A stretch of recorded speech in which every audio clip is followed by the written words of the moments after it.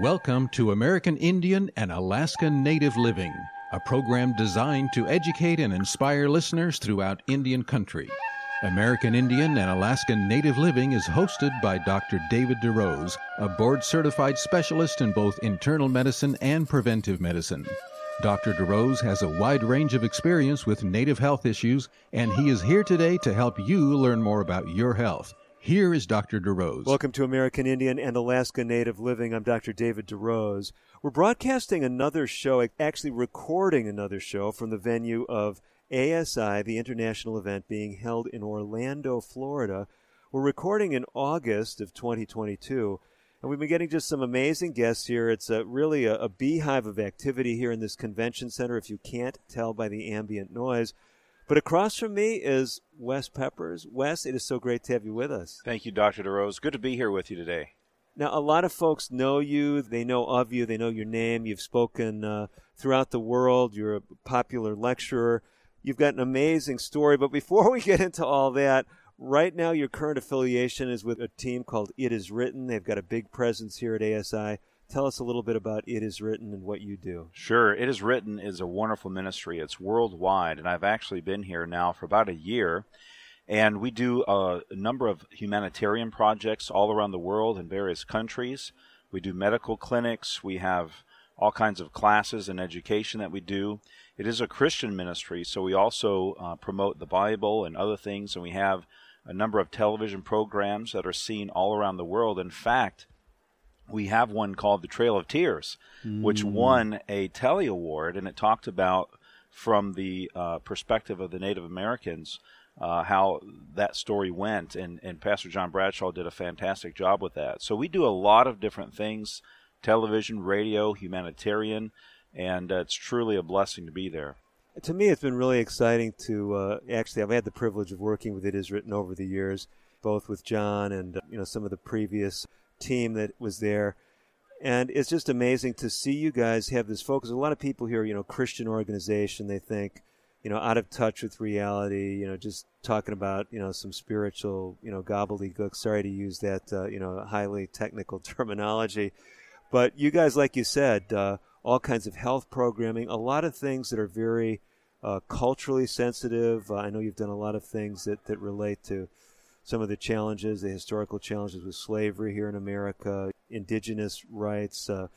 Maybe John feels more freedom to tackle some of those things because he's originally from New Zealand, isn't he? Yeah, that's right. He's from New Zealand. John is the president of our ministry, John Bradshaw, and he's known around the world. And, really It Is Written, we want to be practical in our approach to ministry. We want to truly help people, not just spiritually, but physically in this life, emotionally, in any way that we can. And so many of our projects and our ministries focus around those things, really helping people in a day-to-day, practical, everyday sense. And then that often leads to the spiritual piece as well. So it's just really a privilege to be able to be a part of it. And I've seen lives changed. And in fact, next month, we're actually going to Ethiopia, and we're going to be conducting a massive medical clinic. We'll be doing over 2,000 cataract surgeries for people that are blind there, and we'll have some other medical things, some dentistry and family care and that kind of thing. So it's really powerful to see how God really moves through these things. Now, if folks don't know your history, they would just think, well, here's some guy that was brainwashed, grew up in some Christian home, didn't know any better. And I'm just saying that because some of my friends, some of the people that tune into this show, Christianity is the farthest thing from their perspective. But you didn't have this mission-driven Christian focus as a young man. Tell us a little bit about your story because it's fascinating. Yeah, sure. I did not grow up in a Christian home, and my parents did go to church about twice a year, maybe Christmas and Easter. And other than that, I really didn't have much Christian exposure. And so growing up, I had some pretty traumatic experiences in my life. When I was 5 years old, my grandmother was actually tragically killed in a car accident by a man who did not have a driver's license because he had epilepsy. Whoa. And on Thanksgiving Day, he decided it'd be a good idea to borrow his friend's car, go to the local liquor store and buy a bottle of liquor. And on the way there, he had a seizure, and his feet locked out and pushed the gas pedal to the floor. So he was accelerating down the highway at a very high speed and struck my grandparents.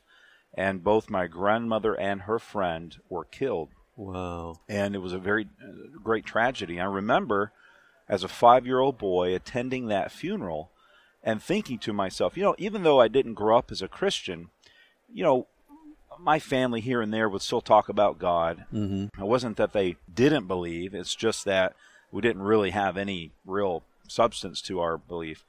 And so I remember looking in the casket of my grandmother and thinking to myself, if God is real, how could he allow my grandma, who I love, to die like this? And so that began kind of, even at 5 years old, a little bit of doubt in my mind and in my heart. And so that kind of grew through other things. As I got a little bit older, my relationship with my dad was always very rocky, very difficult. And my dad really tended to do his own thing in life. So I tried to find purpose and meaning in other things. And I got into actually playing football. And and became very good at that, very strong, very fast, very quick. And I was squatting over 700 pounds. No way. Oh, yeah. Bench pressing over 450 pounds and leg pressing about 1,800 pounds.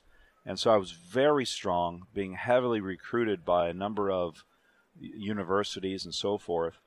And ultimately, actually my senior year, tore out my knee and had an injury. And so I did have surgery and recovered from that. But I remember I was sitting in the doctor's office. I had just had the scan, waiting for the results to come back. And the doctor walked in. Right before he walked in, actually, I prayed this little half-hearted prayer. And I said, God, if you care about me, if you're out there, if you exist, I want to still play football, so please allow me to be okay. As soon as I prayed that prayer, the door opens, in walks the doctor, and he says, I'm sorry, your knee has been completely demolished. You're going to have surgery, and so forth. So I took that as a sign, hey, God must not be real, and so forth. That's amazing. And so basically it was an injury that occurred in a football game, as I recall. Yeah, that's right. We were playing our biggest rival, actually, and it was a very rainy evening, and so the field was very wet and muddy, and I was running along, and the field had been so torn up, I actually stepped kind of in a mud hole, and my foot suctioned in, and my body kept moving forward, but my foot stayed in the hole, and my whole knee just twisted and turned, and I fell on my back and just knew that was kind of over. Yeah, just describing it to a doctor, I mean, you just kind of making me grimace here inside. So I tore several ligaments, and my meniscus had a lot of meniscus damage and so forth. Wow. So, yeah. So basically you go through this catastrophic injury. It looks like your football career is over. Is that what you're thinking in your mind, or are you thinking I'm going to rehab and come back stronger? I was thinking I'm probably finished, and at least for that amount of time, for the rest of that year, I was finished. I ultimately had to have surgery, but I ended up playing 2 years of college football still, and I went to a smaller university that had recruited me even after an injury, and I ended up quitting because I just didn't enjoy it, and playing college football, it wasn't the same as high school. And so that was a way that I tried to connect with my dad. And I was the guy growing up. I had good grades in school. I was, quote-unquote, popular, good at sports, and interestingly had everything going for me in life that people said you need to be happy. And yet I found this emptiness in my life that I couldn't explain, I didn't know how to deal with, and I didn't know how to get rid of it. And so I just tried to fill it with all kinds of stuff. Whether it was alcohol, I started drinking alcohol when I was in ninth grade, about 15 years old. I had older friends that would invite me, and we'd go and drink alcohol on the weekends. And then it got to the point where I was drinking it on the weeknights. And then eventually I was bringing it to school. Wow. And I would, when the teachers would be in the classroom even, writing on the board, they'd turn their back to the class, and I'd, pull my little bottle out and take a swig, and then, I'd engage and interact with my teachers, intoxicated, and this kind of thing. And it wasn't long before I became known as the school drunk. And my football coach actually realized what was happening. And he pulled me aside and he said, you have an opportunity to do something that no one's ever done from our school, which was to have a football scholarship. And he said, but you're throwing it away and you're ruining your life. And he said, I'm challenging you to snap out of that. And for a while, I did. And, I had good grades and I was doing well in football. And so there were a number of things in my life then that were just sort of piling up. Mm-hmm. And again, I had that emptiness, didn't know where it came from. One of the things that really destroyed my early youth, I guess, was my parents ultimately decided to get divorced. Wow. And my dad had been cheating on my mom. He had numerous girlfriends. And my mom ultimately discovered this. My dad moved out. My mom really, really lost it. And she would chase him around and try to find out what he was doing. She got ultimately, she trespassed on his girlfriend's property. So she got thrown in jail. And she spent a couple nights in jail. We just had chaos at our house. These women that he was with, they were sometimes a little bit crazy, and they would do all kinds of things. One poisoned my dog. They hired people to come at 3 and 4 in the morning, and they'd be beating on our houses, firing guns in the air, and just harassing us. Another one, actually it was the same one. She called all the utility companies, posing as my grandmother, and had all of our utilities cut off. The phone, the electric, the water. So we were sitting there for days wondering what's happening until my mom finally thought about calling and realized that this had happened. And so these are the kind of things that were taking place. And I remember one time my mom found my dad and he was with his girlfriend and she was really upset with him and she called me to come over there. And he finally just stopped her in the midst of that argument and he said, I just have to tell you, I'm sorry, but I love her. I don't love you anymore. This is after 20 years of marriage. And my mom just kind of snapped, and she actually flew through the window of the truck and was choking my dad. And I had to grab her and pull her out of the truck. And when I did that, her hand reached into her purse, and I saw that she had a pistol. And she was going to shoot my dad. And so I had to grab her hand, and I told my dad, you better get out of here. She's about to kill you. And so he put it in reverse and drove away. And these were the kind of things we were dealing with. And it was really a bit tragic and very difficult. And it all kind of climaxed at a point which I think maybe I'll talk about after the break here. Okay, you got your signals correct. This is an amazing story, and I know there's a lot of health implications because so many folks that tune into American Indian and Alaska Native living, whether they're Native or not, I mean, this is just the world in which we live. Dysfunctional homes and substance abuse, these different factors that are pulling us, whether it's athletics, whether it's academics, and so many dimensions. And like I'm saying, this is not an Indian country issue. It's an everybody issue. I'm certainly a veteran. It's a human problem. And so we're all right in there with you. We're relating to this. Before we step away, some folks may not be able to hear the whole interview. I know you've told your story in a number of settings. I've heard you share it live, and I think in a couple of different venues. Does It Is Written have anything with your story in it, Wes? Not yet, but it's coming. Okay. And I'm ultimately wanting to write a book about it, about my story and how God has worked in my life.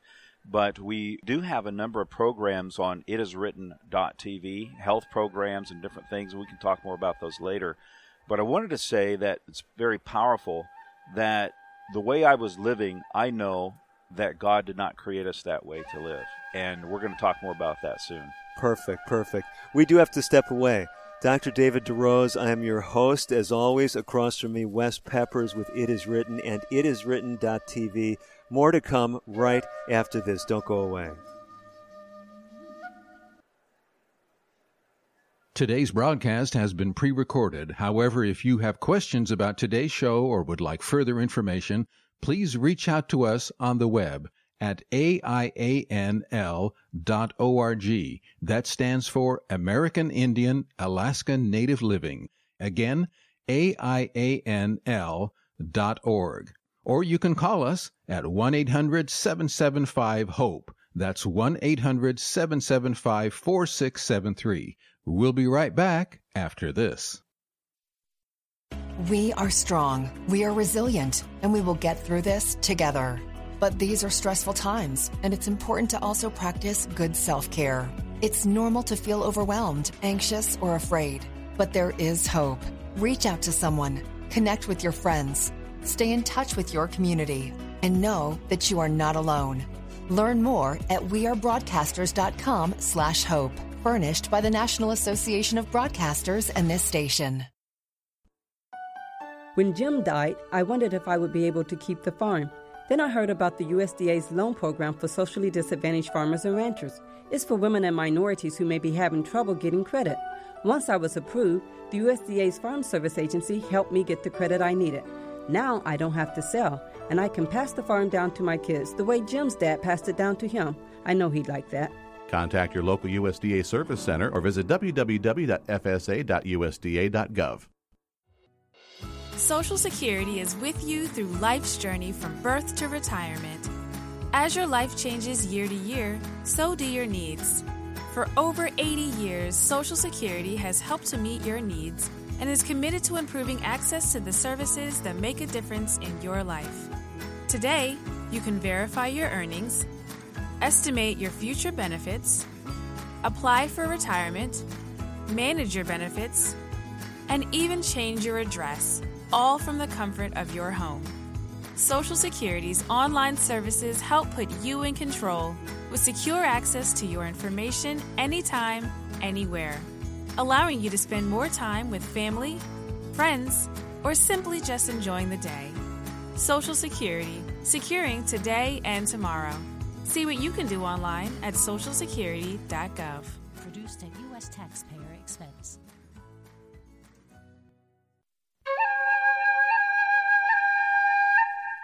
You're listening to Dr. David DeRose on American Indian and Alaska Native Living. Your comments and questions are welcome. Call now at 1-800-775-HOPE.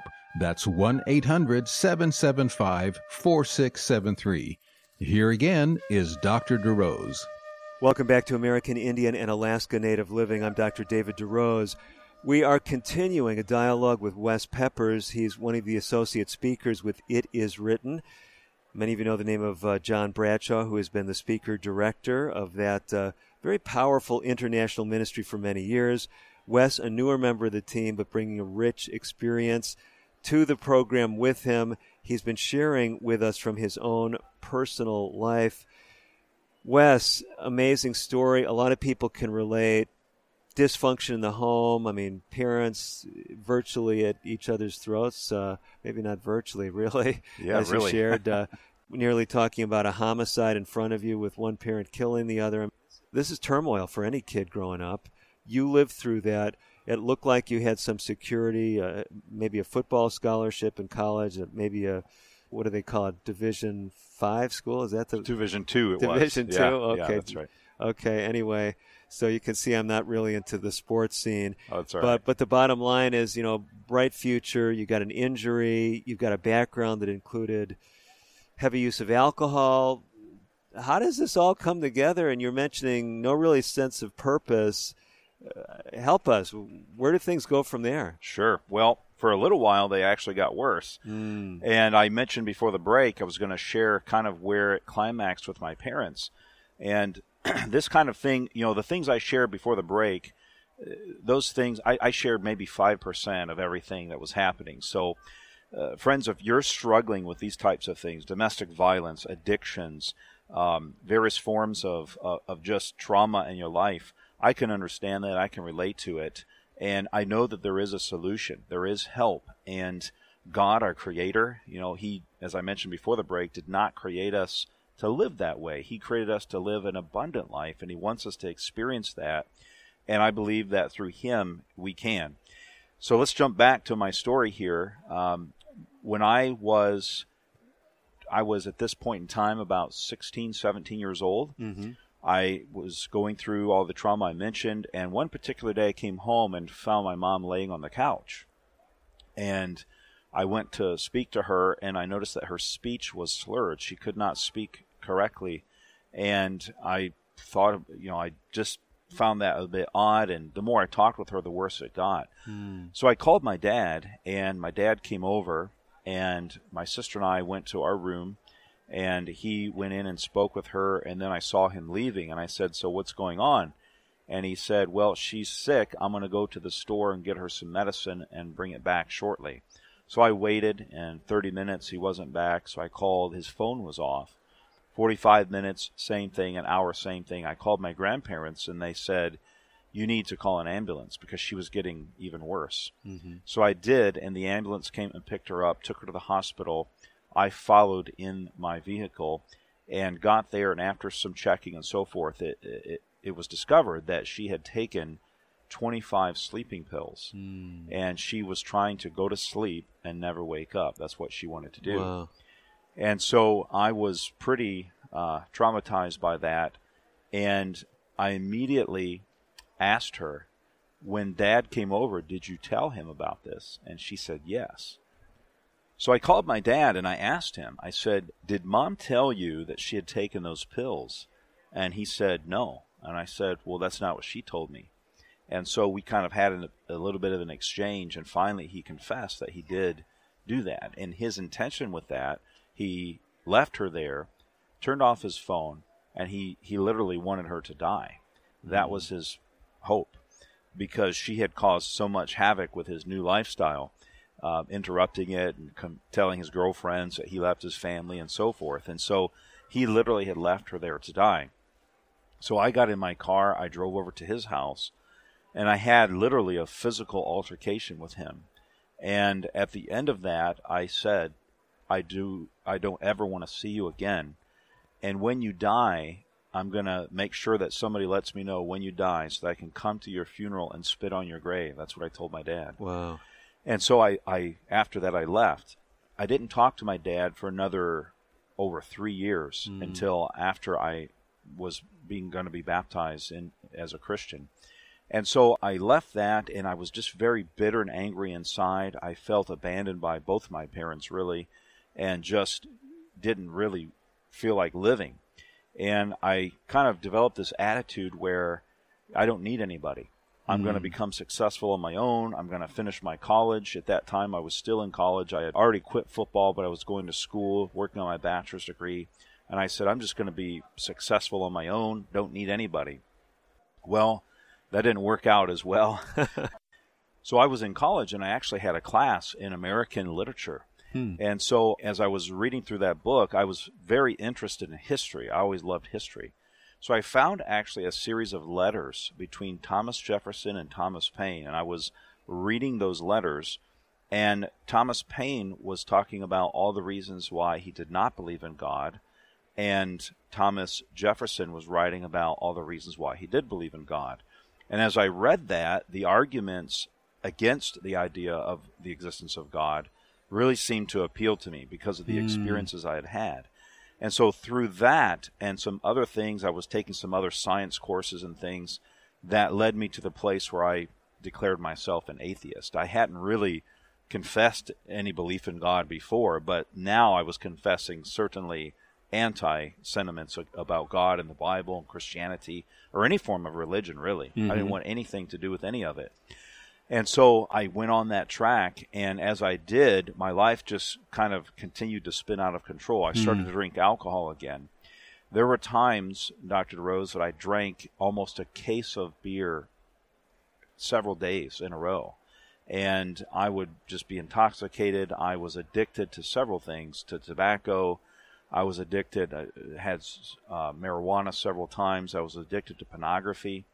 I was addicted to video games. Once I played a video game for 3 days and 2 nights without sleeping. Wow. And I later saw an article in a newspaper from a guy, I think he was in Arizona, who had stayed up the same amount of time that I had playing a video game. He started to have seizures and he died. It was very mind-blowing. And so I had all these addictions in my life, and on the outside, everybody looked at me and they thought, wow, he's doing well. He's in college. He's doing great. I was a likable person to those whom I liked. If there were people that were Christians trying to talk to me, I would often send them away in tears. And even my own mother, my mother was reeling and trying to recover from this divorce. She had people that she worked with that would try to invite her to maybe a support group or a Christian church, counseling or something. And I would tell my own mother, don't go to church with those people. Don't go to their counseling. They're all weak-minded, and they're just going to lead you astray. I told my sister, who was 12 years old, there's no God. Never believe in God. He doesn't exist.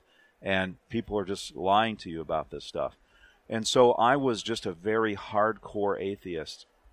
And I got myself into such addiction that there's no way I could break free. I just couldn't stop those things. And they just kind of grew and grew until they just were taking full control of me. And I'm sure maybe some of our listeners can relate to that. It's very easy when you don't have a power in your life outside of yourself to easily just be drawn to these things. And many people, they're struggling, they're feeling guilty, and they're just wrestling with this. And I just want to appeal to you that you don't have to feel that way. And there's a better way to live. And so I reached about the lowest that I could go. And I was reflecting on my life. I was 22 years old at this time. And I was reflecting, and I just thought, I don't have much to live for. I'm pretty miserable. I developed depression. And there were times when I'd have 5 alarm clocks around my bed. They would all go off at the same time, and I wouldn't even budge. I wouldn't even move. My roommates would be knocking on my door trying to wake me up. And so all of these things were just kind of coming together at one point, and I thought, if this is what life is really all about, why even live? Why not just commit suicide and be done with it? As I thought about that, I was pretty determined to do it. I was going to commit suicide. Even had a plan and everything? Well, I would have done it that day. Wow. Except I wanted to do it in such a way that my family would feel responsible for the rest of their life. That's what I wanted. So kind of punishing them. To punish them, especially my parents, my dad and my mom. My dad for doing those things, and my mom for not being there for us when I didn't realize then she was suffering, of course, trauma as well, and she couldn't do that. And so that's the thing that prevented me from doing it that day. So as I thought about doing it and how to do it, a very interesting thing began to happen. I began to have certain thoughts of, the thought was, why don't you study the Bible? And I didn't know where those thoughts were coming from. I didn't have any inkling of God, had no interest. The first time I thought that, I just rolled my eyes. I thought, why would I even think that? But it's like that thought began to grow. I mean, I didn't hear a voice or anything, but it was just this deepening conviction that I should study the Bible. And so after maybe a week of that, I spent some time thinking about it, and I decided I would study that. So after the break, when we come back, I'm going to talk a little bit about that in depth, and I'm going to share how really it was that moment that really began to transform my life for the better. So we'll talk about that after the break. It's exciting, Wes. For those of you tuning in, if you feel like you're at the brink, maybe you've got a friend, a loved one who's dealing with this, make sure you get them to the archives of this show, American Indian and Alaska Native Living. You can check us out at aianl.org. We've got more with Wes Peppers coming up right after this. American Indian and Alaska Native Living will continue in a moment. If you have questions or comments about today's pre-recorded broadcast, please contact us on the web at aianl.org or call 1-800-775-HOPE. That's 1-800-775-4673. A message from the National Police Association. It used to be that any able-bodied person would offer to assist a police officer in danger. Now, passers-by are more likely to take a video. There's a better use for your phone when an officer's in trouble. Call 911. Tell the operator where you are and what you see. Then, start your video to provide evidence later. To learn more about how you can assist law enforcement, visit nationalpolice.org. That's nationalpolice.org. Using meth taught me everything about freedom, only not like you think. It taught me how easy it is to lose your freedom. If you think meth is taking control of you, ask for help. You have the power to be truly free. I know. I'm Jan, and I'm free from meth. If you or someone you know is struggling with meth, call 1-800-662-HELP for 24-hour free and confidential treatment referral. Learn more at samhsa.gov/meth. You're listening to Dr. David DeRose on American Indian and Alaska Native Living. Your comments and questions are welcome. Call now at 1-800-775-HOPE. That's 1-800-775-4673.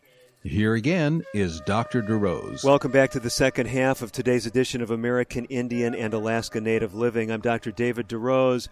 We are in a busy venue. It is Orlando, Florida, August of 2022 when we are recording this show. The ASI International Convention has brought people from all over the world, literally. Someone just walked by the booth during the break who has done a lot of work in Japan. We are here now talking still with Wes Peppers. Wes is telling an amazing story.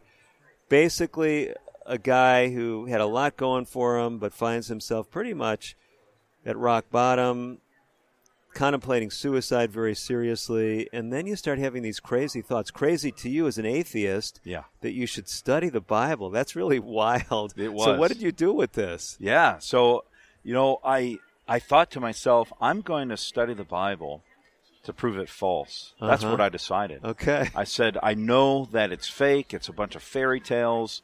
It's just, the inventions of men and this kind of thing. And so I just decided I'm going to pull this thing out, and I'm going to study it, and I'm going to prove how ridiculous it is. Mm-hmm. So ironically, at the very same time, my uncle, who was one of the only Christians in our family at that time, gave me some Bible study guides. And so I had already told him previously, don't give me any more stuff. I'm not interested. And he had not for a long time. But he said, oddly enough, I just felt so impressed that I should give these to you. And I just looked at him funny because I thought, well, that's weird timing, And so I just looked at him funny. I took them out of his hand, shoved them in my bag, and left. So I went to my college apartment, and I pulled out this old Bible that I had that my grandmother had given me years ago. And I opened those Bible study guides, and I started to just see what it was all about. And what I found really just blew me away. I found not just these fable-like stories, but I found concrete evidence that the Bible really was true and could be trusted. And namely, the way that I found that was through Bible prophecy. Wow. And so I began to study some of these ancient prophecies that didn't speak vaguely or broadly about what's happening in the world today, but actually very specifically and very directly. And I was just mind blown in that the Bible really had created a timeline. There was a timeline in the Bible from ancient times until the time in which we live today. And many of the events that we see happening in the world today were foretold long ago, and they were foretold through stories and through prophecies and through images. Like in Daniel chapter 2, there's this metal man, and it's basically a timeline all the way down through history. And I went to the library, and I confirmed all of these things that they were true. Then I looked at biblical archaeology, and that was mind-blowing to me as well. And I found a number of evidences that really, in any biblical archaeological issue or subject, everything points to the validity of the Bible. There's nothing that contradicts what the Bible says. And so I had never heard of any of these things. I had never seen any of these things. But I was becoming convicted that, hey, maybe this is true after all. And so I continued to study, and I made the decision ultimately that I believed the Bible would be true. And then I met, through the stories of the Bible, the person Jesus and the Son of God. And that really blew me away, just the life that he lived. And it was a really incredible journey that he came down from heaven to save humanity. And I realized that I needed him. And I needed that purity in my life that I had not had before. And I knew that God had created me, but I had turned away from that, and I needed to turn back to it. And that's really that's really just the story of what God wants for us. We've turned away from him.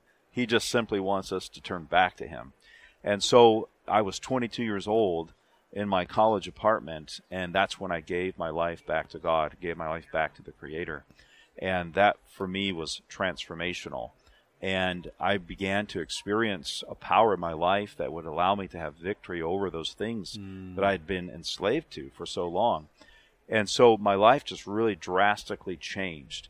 And some people would think, oh, wow, so your life must be just happily ever after. It must be perfect after that. And that's what a lot of people have in mind. And certainly that's not the case. We want to hear more of the story, but I'm just resonating with your story, not only from my own personal experience, but I'm thinking so many folks that are tuning in because we're dealing with an epidemic of depression, an epidemic of suicide. And really, what I hear you saying, Wes, is if you haven't looked seriously at some of the claims of the Bible, and I would be the first one to say I think the Bible has been greatly misrepresented in Indian country. Absolutely. And I've shared this on air before, but probably one of the most tragic things, a memorial on the island of Hispaniola, Haiti, Dominican Republic. I walk into this thing, and they've got this monument to a European, and it says, for evangelizing the island of Hispaniola, and the history is that the indigenous people were wiped out. And who would want to have anything to do with a God who was behind that? But the point is, what I hear you saying, what I would say, is that's not the God of the Bible, right? That's right. And many people who claimed Christianity were not really Christians. And from the Dark Ages on down through the time of indigenous people and the history of North America, Christianity has not always been properly represented, and in fact was accompanied many times with violence and just wrong types of actions. And it's sadly enough, a lot of people in the name of Christianity were dealt a handful of suffering and heartache and tragedy. And really, that's, again, like you said, that's not the God of the Bible. The God of the Bible is love. He cares for us. We're his children. And even Jesus, when he walked the earth, he talked greatly about those who claimed his name but did not represent him properly. And we see that in the history of humanity. So I always like to say that these types of things are not necessarily evidence that Christianity is false, but it's just been misrepresented. And that the problem is not so much with Christianity as it is human problem. It's a human problem. And we've all been drawn into that turning away from God. And every group of people has their issues, and sadly, Christianity has had its string of terror. It's bad. But when we look really to the truth of it, we find the beauty of a God who is not those things and who is something much better. Now, the crazy part of this story, as it continues to play out, is there's a whole segment today of Christianity that basically believes once you, quote, come to Jesus, that like you've alluded to already, everything is happily ever after. If you have enough faith, no disease, you can have the big car, the mansion, whatever goes along with it.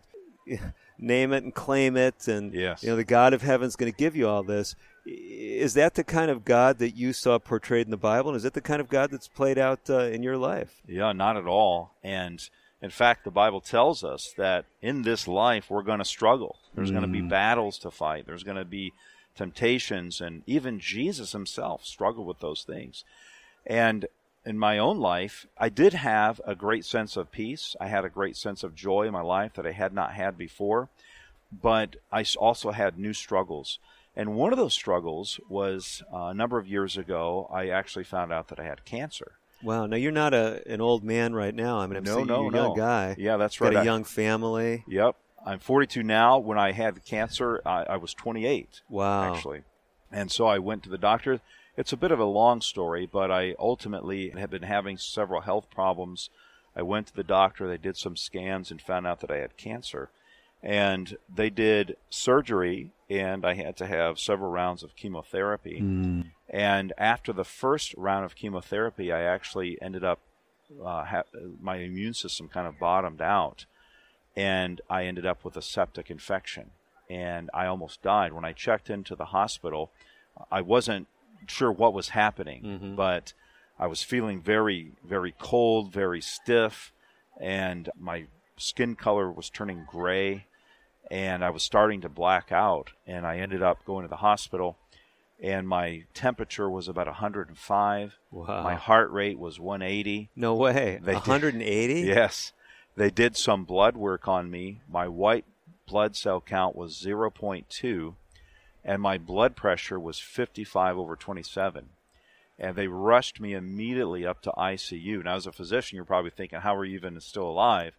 I think it was a miracle, I guess, but I was barely alive. I was starting to see black because I was dying. I was literally dying. So you're going into what we call septic shock. Yes. Your blood pressure's bottoming out. You got this overwhelming infection. Yeah, it's a bad situation. A lot of people die with it. So you're basically on the brink again. You're on the brink about to take your life. 6 years before? Yes. And now you're at a point where about to lose my life. That's right. So obviously it doesn't end right there. Yeah, no, it doesn't end right there. And I checked in, and they took me up, and they didn't know if I would make it through the night. And so they started giving me some medication to try to raise my blood pressure and so forth.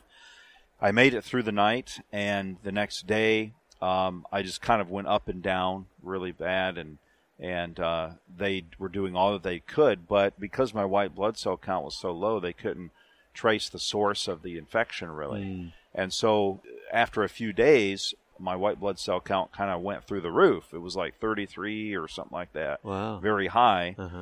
And so they were just trying to stabilize me, and every night they would tell my wife, we're not sure if he's going to make it. But through that all, there were some really amazing things that happened, and I'll tell you about those towards after our next break here. But really, I believe that God intervened in my life, and it was a very, very clear intervention, and I'm very thankful for it. But if it wasn't for the prayer of people everywhere for me, to God on behalf of me, I don't think I would have made it. And so there was a lot of wrestling that went on in my own heart during that time of really coming to a place of surrender and just having peace with God about what was happening. So there wasn't just a physical struggle, but there was also an emotional struggle and a mental struggle and really ultimately a spiritual struggle. And so whatever trauma we go through in life, we're going to have all of those struggles. And that's why it's important for us to have a platform or a base or an anchor, a foundation in which we can stand on. So we'll talk more about that after the break here. Wes, fascinating story, and I know you, I think, well enough to know that you're very committed to a healthy lifestyle. I do just want to ask that question before we step away. Were you, prior to the diagnosis of cancer, had you gotten interested in really caring for your health, or was that more of a post-cancer kind of change in orientation? Yeah, I was pretty healthy. I was eating well, was exercising and all that, and so certainly all those things are helpful, but we can still get sick even with that. Yeah, that's such an important message. So many people, they're pointing fingers at people, oh, he had cancer for this reason, or he has that disease. That'll never happen to me because I'm doing X, Y, and Z. That's right.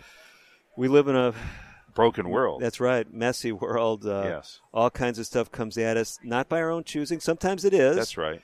And I know we've got another amazing chapter in your story. Before we step away, one more time, you represent currently a ministry that's making a difference as far as people's whole person health. How do we get more information about It Is Written? Sure. You can go to itiswritten.com, which tells about the ministry and all the things that we do. Also, itiswritten.tv, where you can find all kinds of programs. You can find that Trail of Tears program, a lot of history programs, health programs as well. We've done a number of those and all kinds of things there. But again, that's itiswritten.tv. Very, very powerful resource for you. Tremendous. Wes Peppers, my guest. He's staying by. Do the same. Compelling conclusion to his story. Stay tuned. It'll be up right after this. Today's broadcast has been pre-recorded. However, if you have questions about today's show or would like further information, please call 1-800-775-HOPE. That's 1-800-775-4673. We'll be right back after this. If a natural disaster comes knocking, how prepared is your family?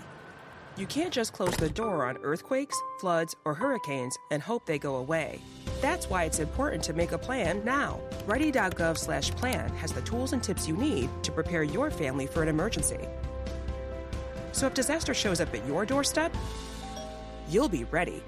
Visit ready.gov/plan and make a plan today. Brought to you by FEMA and the Ad Council. I'm just texting him back. I'm just posting a story. I'm just changing the song. No. When it comes to distracted driving, just don't. Sending a text takes your eyes off the road for just 5 seconds, but in that time, your car can travel the length of an entire football field. Any distracted driving just isn't worth it. Visit StopTextsStopWrecks.org. A message brought to you by the National Highway Traffic Safety Administration, Project Yellow Light, and the Ad Council. What is a number story? My number story started with fear and a lack of support, and it has led me to be there for others. A number story begins in our childhood with ACEs, adverse childhood experiences. My number story begins with the separation from my father and the emotional abandonment from my mother, and leads to me being a role model to not only myself, but those around me by becoming the person that wasn't there for me. ACEs are so common, 2/3 of us have one. My number story begins with drug abuse and homelessness, and leads to realizing that I can live life by my own standards. A study found the more ACEs, the more likely we may experience a host of serious health effects, physical and mental, but that doesn't need to be the case. Your ACE number is simply an entry point to your own story. Where it leads is up to you. My number story begins with years of emotional abuse and leads to peace, clarity, and security in my self-worth. Take control of where your number story leads at numberstory.org. You're listening to Dr. David DeRose on American Indian and Alaska Native Living. Your comments and questions are welcome. Call now at 1-800-775-HOPE. That's 1-800-775-4673. Here again is Dr. DeRose. Welcome back to American Indian and Alaska Native Living. Dr. David DeRose, for the final segment of today's show, we've had the privilege of having Wes Peppers with us from the beginning of the show.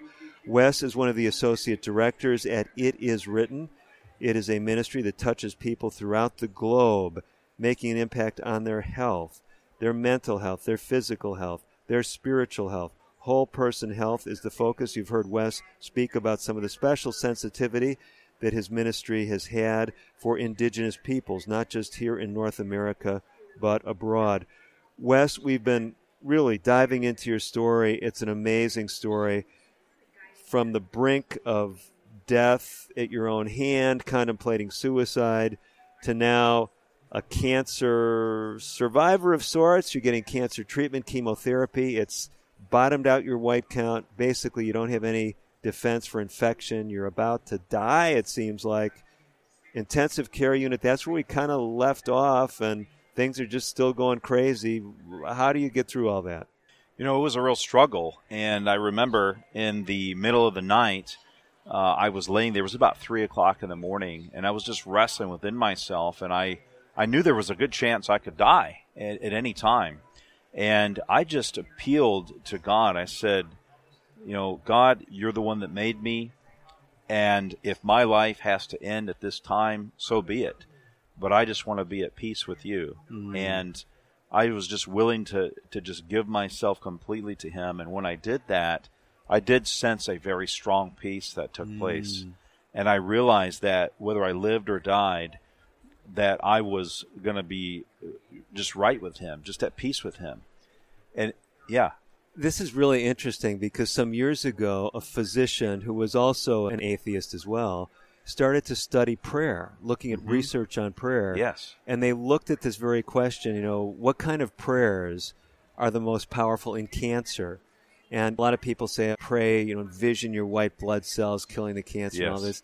And the most powerful prayer in the research was just like what you shared. People who surrendered themselves to the Creator, to some higher power. Yes. Yeah, so I'm right in there with the story. So you do this kind of at the brink of death, and what happens from there? Well, I had a group of students. I was teaching at a school at that time. I had a group of students who came down who also prayed for me. They did a prayer walk around the hospital, and they did that 7 times.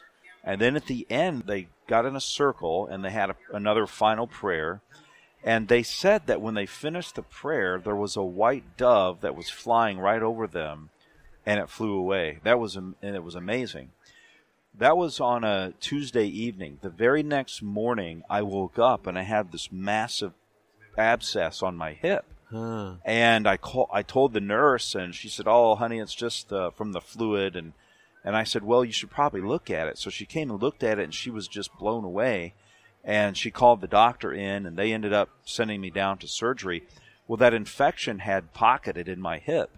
And so they were able to lance it and drain it and put it through the lab and find out exactly what antibiotics they needed to give me. So when they did that, I immediately began to get better. Uh-huh. And so I believe it was a combination of prayer and modern medicine that allowed me to begin that recovery process. And I believe the Creator answered. I mean, He was there, present in my life. And so I began to get better and better until I was able to make a full recovery.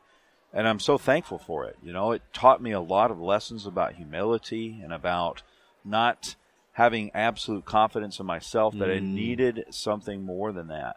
And, you know, it just renewed my relationship with my family and with life in general. I mean, I could look at the flowers and look at the trees in a whole new way and just appreciate the beauty of creation and all that God has done for me.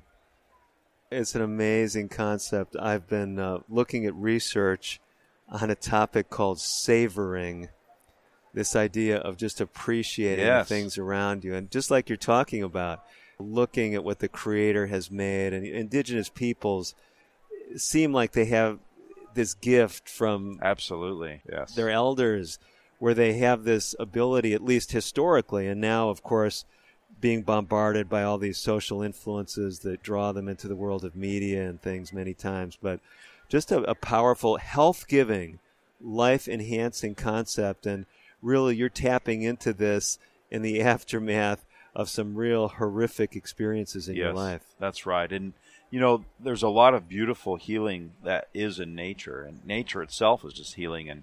And I've always been fascinated, even since I was a little boy, was fascinated with indigenous people and their ways and their appreciation for nature and creation, and their desire really to connect with the Creator, the higher power. And I've always appreciated that and admired that. And I've studied it. I've read a lot and so forth. And so I just really have appreciated that in my life. And I did want to say that because I've just learned a lot in life. And many times we learn more through the trials and difficulties in our life than we do the good times and the things that go well for us. No one ever really learned the greater lessons in life by sitting on a beach and sipping a drink. You know, we have to go through these things, but through it we learn and we grow and we mature into all that we were created to be. And so I'm thankful for those experiences. They're never pleasant. Trauma is never pleasant. And trauma can sometimes lead to more trauma, but through it all, there's a strength that can come to us from above that can carry us through the darkest times of our life. I so appreciate you being willing to share your story. And for folks who, again, haven't made the connection with your current place of work, you're the associate speaker of It Is Written. That's right. It Is Written over the years. Some folks who know some of the partnerships I've had over the years, I've had the privilege of working not only with John Bradshaw as the leader right now of, I guess they call him speaker director, is that his official title? That's right. It Is Written. But Mark Finley, one of his predecessors. And these guys have just done some amazing health programs with a variety of professionals. I've had the privilege of working with them. And I mention that because you mentioned something earlier, Wes, about Bible studies. I know one of the things that is pretty unique, it seems, with some of the Christian organizations represented by ASI is that they often have this blending of physical health and spiritual health. And I know It Is Written has a series of Bible studies. One of them is exclusively devoted to how the Bible speaks about personal health and health practices. That's right. How does someone access these resources that you guys have put together? Sure. We have the Creation Health Bible Studies, Creation Life. We have our regular Bible study series. and you can go to itiswritten.study, itiswritten.study, and those lessons are available to you for free. You can just access them there online.